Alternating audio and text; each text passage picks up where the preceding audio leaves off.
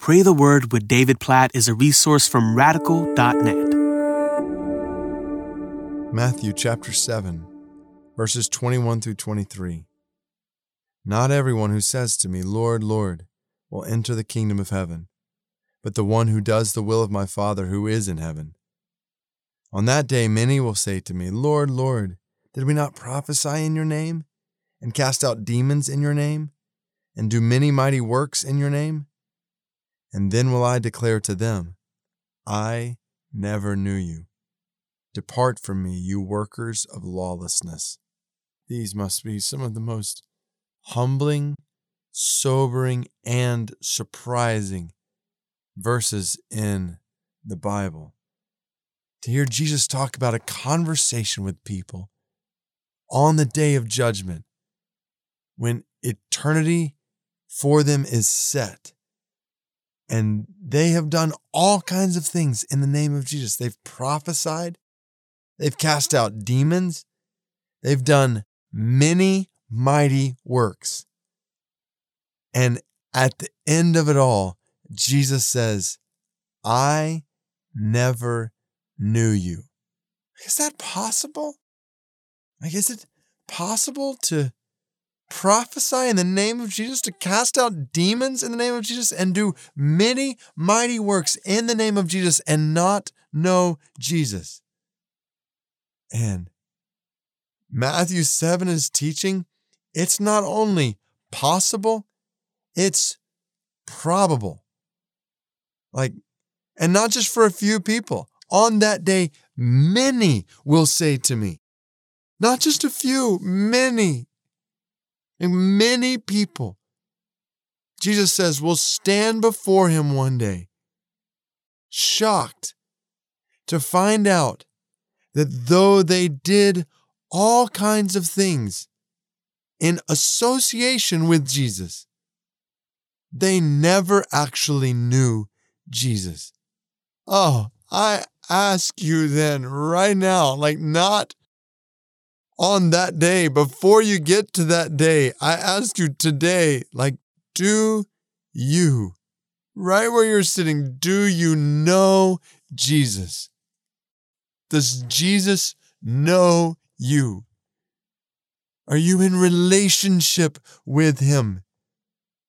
Not do you do things in association with him? Do you go to church? Do you read your Bible? Do you do this or that good work? No, get through that. Get to the core. Do you know Jesus?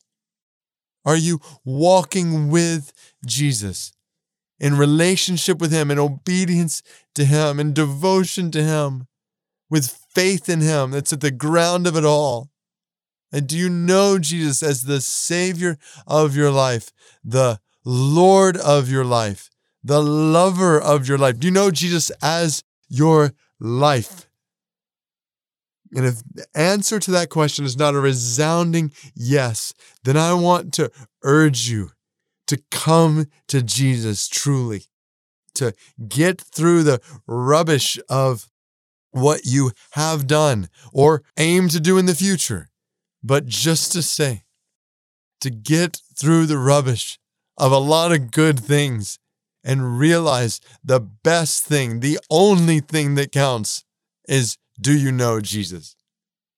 Because yes, speaking in his name and working in his name and loving in his name and showing his character in his name will flow from that. But that's the point. It all must flow from knowing Jesus.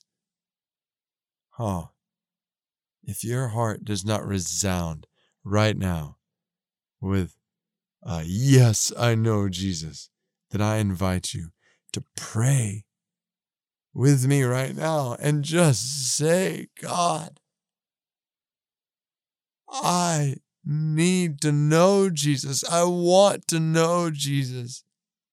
I don't want to play games for Jesus. I don't want to go through religious routine, monotonous spiritual motion in the name of Jesus. I don't want to do that.